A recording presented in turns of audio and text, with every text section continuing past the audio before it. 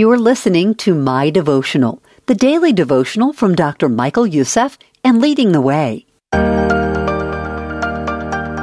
Living by Faith by Dr. Michael Youssef. The author of the book of Hebrews tells us that though Abraham did not take possession of the land God had promised him in his lifetime, he understood what God's promise really meant.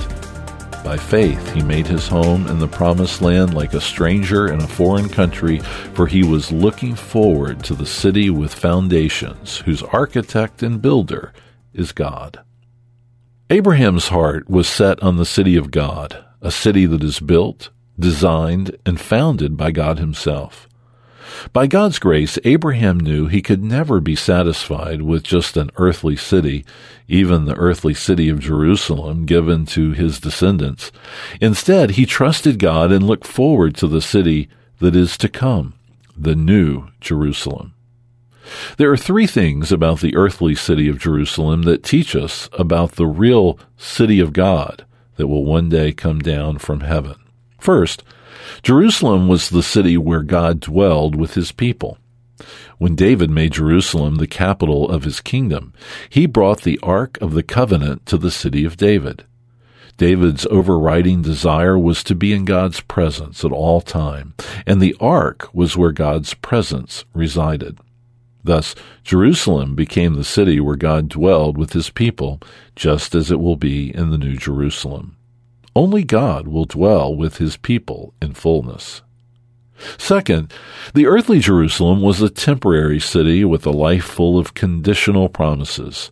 More than 1,000 years after David founded the city, Jerusalem rejected God by crucifying his Messiah, ceasing to be the earthly example of God's life and blessing.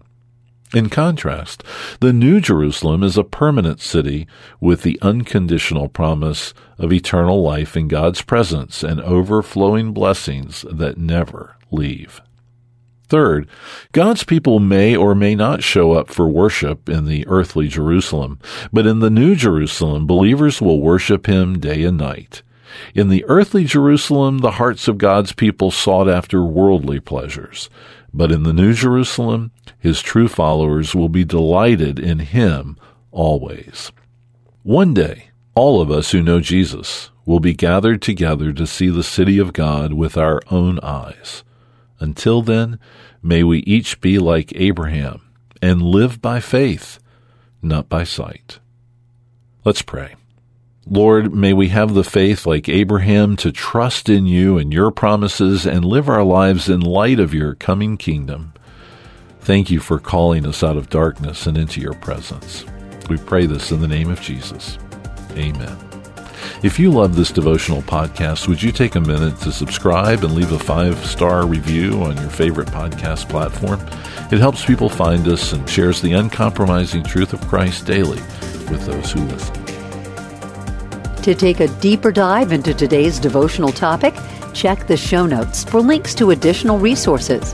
And while you're there, subscribe to the My Devotional podcast so you never miss an episode.